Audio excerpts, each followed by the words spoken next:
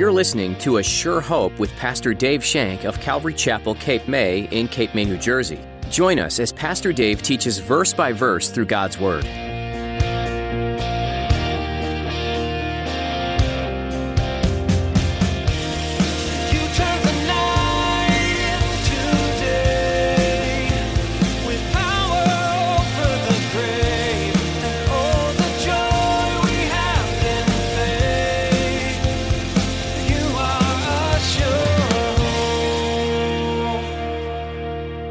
Yes, we will sin, but it's God's grace. It's God's love that constrains me. When I realize how much He loves me, like we talked about on Sunday, when I realize what He did on the cross for me, when I take it to heart, when I take it deep into my heart, when I let it sink into my heart and really realize that He did that for me, that constrains me. I don't want to sin. I don't want to go out and willingly sin. Yes, I make mistakes. I'll be the first one to confess to you. I make mistakes. Yes, I am. I'm still a sinner.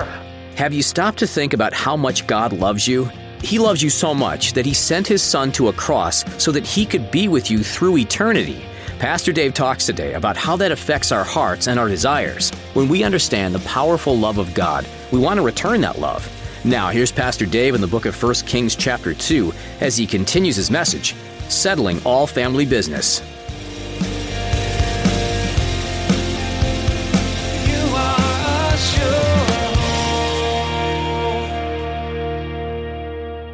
Look what he says in verse 5. Look what he says in verse 5. In 2 Samuel, he's telling David this story, and when he tells David this story, David gets so mad. In verse 5 he said, "So David's anger was greatly aroused against the man, and said to Nathan, as the Lord lives, this man has done, he shall surely die, and he shall restore fourfold for the lamb." There it is. Fourfold for the lamb. What this commentator was saying is that the baby died, Ammon died, Absalom died, and Adonijah died. Fourfold. David was going against the man who hurt the lamb and wanted a fourfold repentance, but it was God that took out a fourfold consequence on David. Very sad. Very, very sad. It's extremely sad how sin can destroy a family. How sin can destroy a family. So with Adonijah now out of the way, and it's interesting that Adonijah wasn't one of the ones that David warned Solomon about. We read through that list last week, and David never warned Solomon about Adonijah. Why do you think that? Because it was his son. He wasn't going to pass a murder sentence on his son. Remember how David doted over his kids? How he spoiled them rotten? He wasn't going to pass a murder sentence on Adonijah. So he didn't say anything about that. So now David turns his eyes to Abiathar the priest, and to Joab. Let's read 26 and 27. And to Abiathar the priest, the king said, "Go to Anathoth, to your own fields, for you are deserving death. But I will not put you to death at this time, because you carried the ark of the Lord before God, my father David.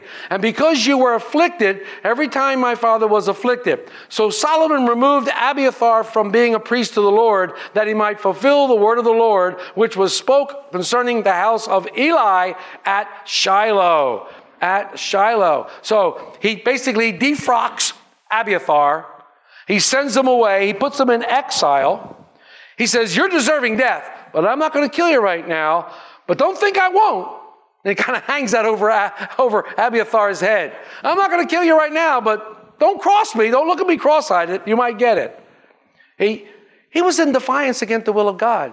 He came against David, wanting Adonijah to be king. He came against David, but Solomon showed mercy and grace to him.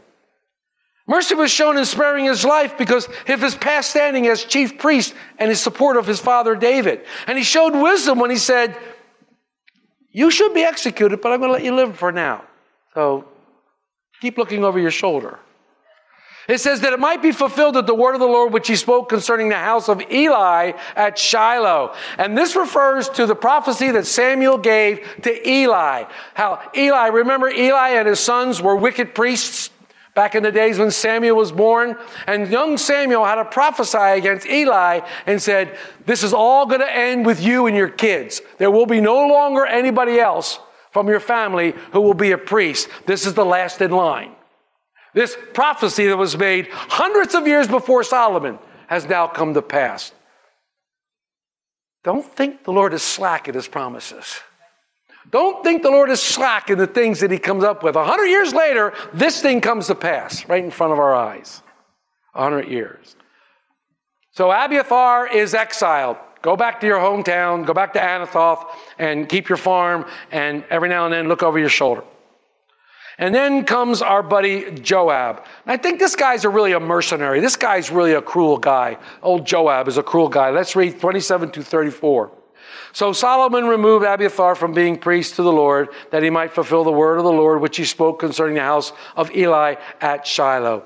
Then news came to Joab, for Joab had defected to Adonijah, though he had not defected to Absalom. So Joab fled to the tabernacle of the Lord and took hold of the horns of the altar. Here we go. Just like Adonijah, remember? Grabbing on the horns of the altar, seeking mercy, seeking kindness. King Solomon was told, Joab has fled to the tabernacle of the Lord. There he is by the altar. Then Solomon sent hatchet man Benaiah, the son of Jehoiada, saying, go strike him down. So Benaiah went to the tabernacle of the Lord and said to him, thus says the king, come out. And he said, no, but I will lie here. And Benaiah brought back word to the king, saying, thus said Joab, and thus he answered. Then the king said to him, do as he said, and strike him down and bury him, that you may take away from me from the house of my father the innocent blood which Joab shed. So the Lord will return his blood on his head, because he struck down 2 men more righteous and better than he. He killed them with the sword, Abner the son of Ner, the commander of the army of Israel, and Amasa the son of Jether, the commander of the army of Judah, though my father did not know it. Their blood shall therefore return upon the head of Joab and upon the head of his descendants forever. But upon David and his descendants, upon his house and his throne, there shall be peace forever from the Lord. I love it. So Benaiah, the son of Jehoiada, went up and struck and killed him, and he was buried in his own house in the wilderness. Then the king put Benaiah, the son of Jehoiada, in the place of the army, and he put Zadok, the priest, in place of Abiathar.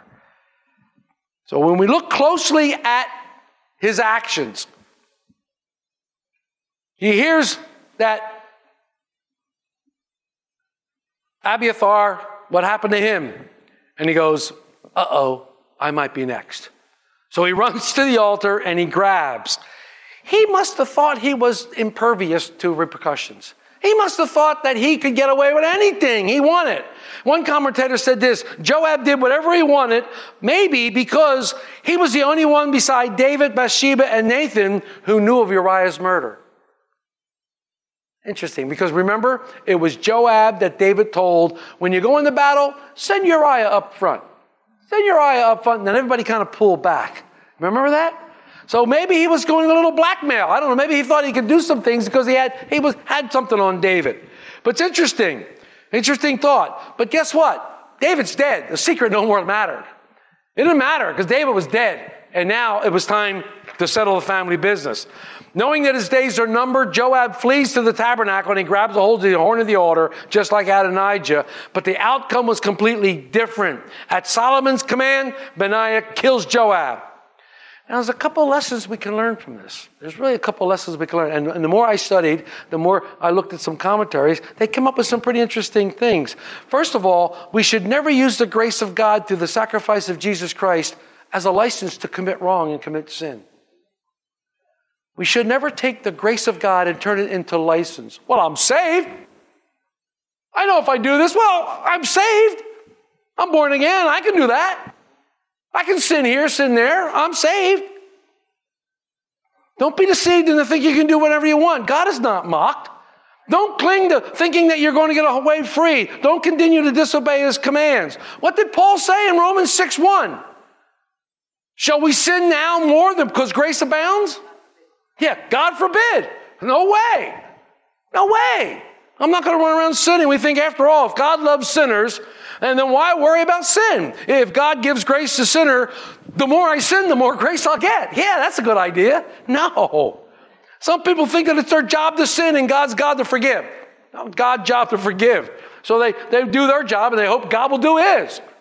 God is a forgiving God, don't get me wrong. But it's a strange question. The question still confronts us. Is the plan of grace safe? In other words, I remember going to the Atlantic City Rescue Mission. And I remember teaching God's grace at the Atlantic City Rescue Mission, and someone came against me. You can't teach these guys God's grace. They'll take it to license. They'll take it and go out and do whatever they want. I said, well, if they truly have God in their heart, they won't. If they truly accept Christ in their heart, what did Paul say about that? It's the love of Christ that constrains him. I don't want to sin because I don't want to hurt my Savior. I don't want to sin because I don't want to do anything that would tarnish God's name. I don't want to go out and do something like that. Yeah, we all sin and fall short of the glory of God. Yes, we are going to make mistakes now and then. Yes, we are. Yes. If you say you don't sin, you're a liar. But if we confess our sins, he is faithful and just to forgive our sins and to cleanse us from all unrighteousness. That's what the Bible says. But I don't go out and willingly sin, hoping that God's grace will be more and more and more and more. I don't do that. I don't do that. Because that's against God. That's going against God. And I'm actually tempting God. And I don't want to tempt God. So we have to be very, very careful in that light. We have to be very, very careful. Yes, we will sin. But it's God's grace. It's God's love that constrains me. When I realize how much he loves me, like we talked about on Sunday, when I realize what he did on the cross for me, when I take it to heart, when I take it deep into my heart, when I let it sink into my heart and really realize that he did that for me, that constrains me. I don't want to sin. I don't want to go out and willingly sin. Yes, I make mistakes. I'll be the first one to confess to you. I make mistakes. Yes, I am. I'm still a sinner, but I'm saved by grace. But I don't go out and say, gee, I think I'm going to go sin because I need more grace. That's insane. Paul says, God forbid. Don't do that. Don't do that. Please, don't take God's grace as license. We have liberty. We do. All things are law. What is the word? What's the scripture? All things are good for me, but not everything is expedient. We got to do those things that will bring us closer to God. Those things that will get us closer to God. We can't be doing those kind of things. And secondly, he went and he thought that the sacrament would save him. He went and he thought that grabbing the horns of the altar would save him. But he was misappropriating God's law because that's what it was for. Those who commit murder willingly were not saved by grabbing the horns of the altar. Those who committed manslaughter or had a problem and someone died, then they could it was like a city of refuge. Then they can grab the horns of the altar. But that's not what he was doing. Well, here's my point in this. Just like some of the Jews thought, well, I'm circumcised, I'm saved. Don't think because you're baptized, you're saved. Don't think that baptism saves you. It does not. Don't think because you take the Lord's Supper, you're saved. It doesn't save you.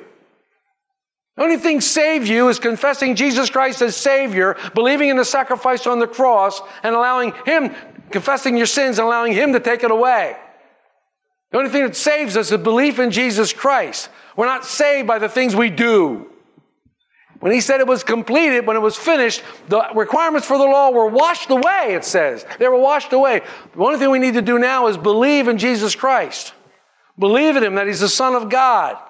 You know, even coming to church. Well, I go to Calvary Chapel. Great. Are you saved? No, I go to Calvary Chapel. What? Going to a church doesn't make you a Christian.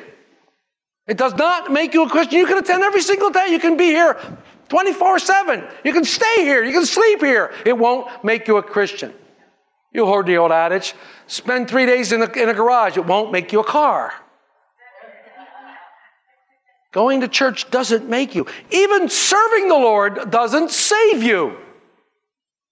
Even serving the Lord does not save you. Serving the Lord comes out of a love that you have for God, realizing what he's done for you. You want to give back. You want to serve. But some people think, I have to serve the Lord, thinking that that's going to get them a leg up. God will love me more if I serve this person. No, I'm sorry.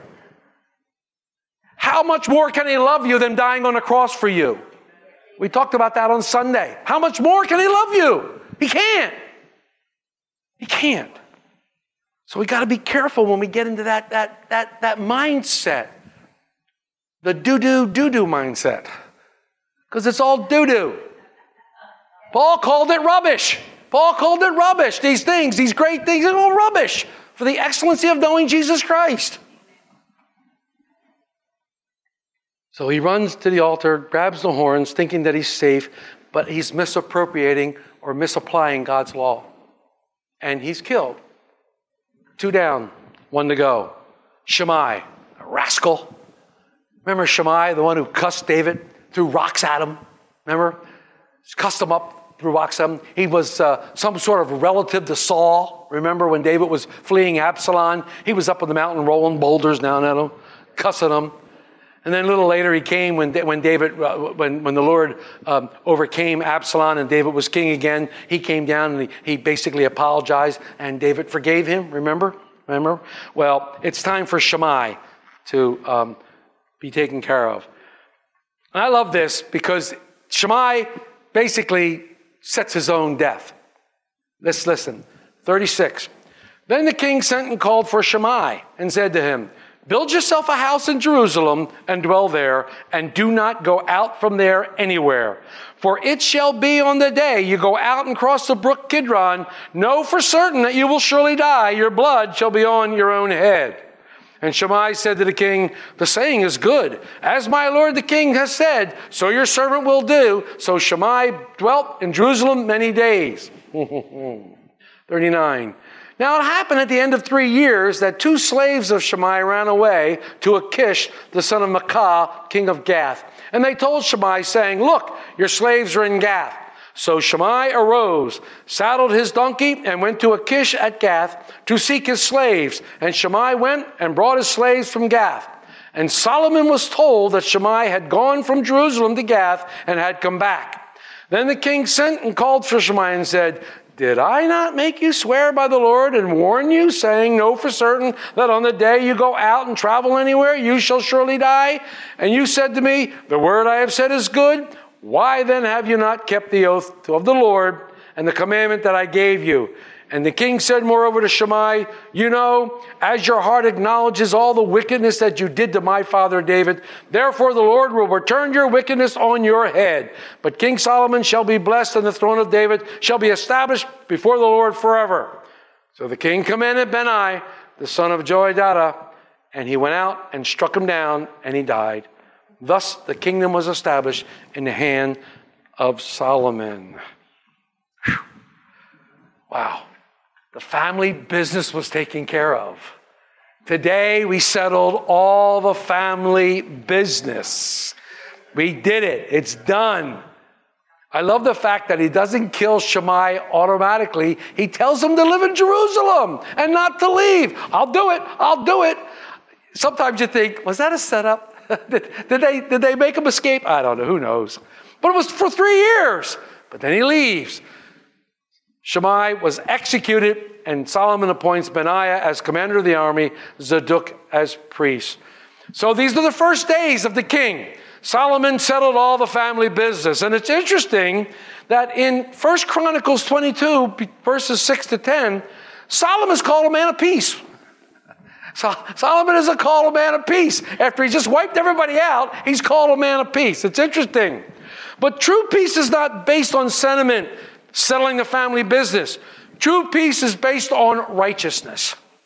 True peace is based on righteousness because Jesus is our peace. He has broken down every wall. He's made the two one. Jesus is our peace. The land had been polluted by the innocent blood that Joab had shed. David didn't execute Joab even after he killed Absalom because if David knew himself, he had blood on his hands. David knew that he was also guilty of shedding innocent blood. Solomon was a man of peace. His hands were clean because he achieved that peace by bringing about righteousness to the land. The land is now righteous. David's light continued to shine in Jerusalem, even by the Lord. And today it still shines. David's light through the Lord and through the Holy Spirit still shine in our lives today, take a trip through the Psalms. Take a trip through the Psalms and read those beautiful, glorious words of David, written by David, inspired by the Holy Spirit. Read those bad boys and let them just minister to you such wonders and such grace, and you'll feel God's light shining upon you as you go through them. I try to read a psalm a day. I try to go through, and when I get to the end, I start over again. You know, it's kind of like reading the Proverbs one day a week for each day, and it's a good thing. I just love the Psalms. I just love them. They speak to me in boldness. So Solomon gathered all his people around him, and he said, this day we settled all the family business. All the family business was settled, and the kingdom was established at the hand of Solomon. Solomon established the kingdom of God, and all his threats were gone, and now he could live in peace. And now we get to see Solomon, the true man. Solomon wasn't a warrior like his dad. I told you, Solomon was a pampered pup. He was a pampered pup. He grew up in the palace, pampered by the palace. He didn't have the ruggedness that David had. He didn't kill Goliath and his brothers. He didn't go out and lead the armies. He didn't go out and slay all these people. He didn't run from Saul, run from Absalom. He didn't do all these crazy things that David did. Solomon was a different man. Solomon's going to have his own problems. Solomon's going to have his own problems. And next week we're going to read that Solomon asks for the greatest thing he could ever ask for. The Lord basically says, what do you want, Solomon? Now that you're king of all Israel, what do you want? I'll give it to you. Solomon says, give me wisdom. Give me wisdom that I might be the king of this nation that you want me to be. That I might be the man you want me to be. That I might be able to take care of your children and your people the way you want me to. Give me that wisdom. And the Lord basically, oh man, you asked for the best thing. And because you asked for that, I'm going to give you everything else. Seek first the kingdom and his righteousness, and all this will be added. It's a great story. It's a great story. But Solomon doesn't hold on to that. As we go further into Kings, you'll see that Solomon is a man, and he falls, and he does some crazy things. So read ahead, chapter 3, at least the first 15 verses. Oh, there's only 28 verses. We can get through that. We'll probably get through all of chapter 3 of 2 Kings. Read ahead. I challenge you to go back and read how the family business was settled by Solomon and see what the Lord might say to you as you read through those scriptures. I mean, there's a lot of narrative there and things, but you can glean some pretty interesting stuff out of it. And you can glean some fun stuff out of it. So I hope that the Lord has blessed you with his word. I hope that he has shown you great things in his word and whet your appetite to be a reader of the word and then a doer of the word, that you might know him better and better. And that's why we study his word. Faith comes by hearing and hearing the word of God, that we might know him better, know his character, because he's the same yesterday, today, and he'll be the same forever. Know what he's like, know how he does, and what he's like. You are a sure.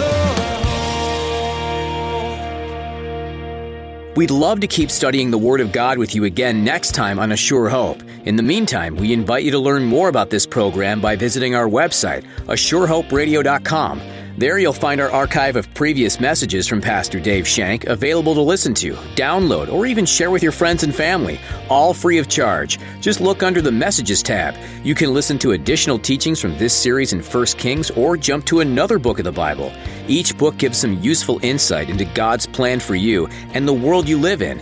We trust that A Sure Hope is an encouraging program for you, and if you're without a church family, we'd love for you to join us. If you happen to be in the Cape May area, we'd love to meet you in person for a time of worship and Bible study right here at Calvary Chapel, Cape May. We meet weekly on Sunday at 8:30 and 10:30 a.m., and you can find all the information you need by visiting ASureHopeRadio.com. If you live further away or are unable to come in person, we understand, and we'd still love for you to be part of our church family virtually. You can join us for church online through Facebook Live and on YouTube. Just follow the links that are available at ASureHopeRadio.com, and don't forget to like and subscribe to keep up to date with the latest information. Well, that's all the time we have for today, but we are grateful that you were a part of our listening audience today. Be sure to join us again next time for more from 1 Kings right here on A Sure Hope.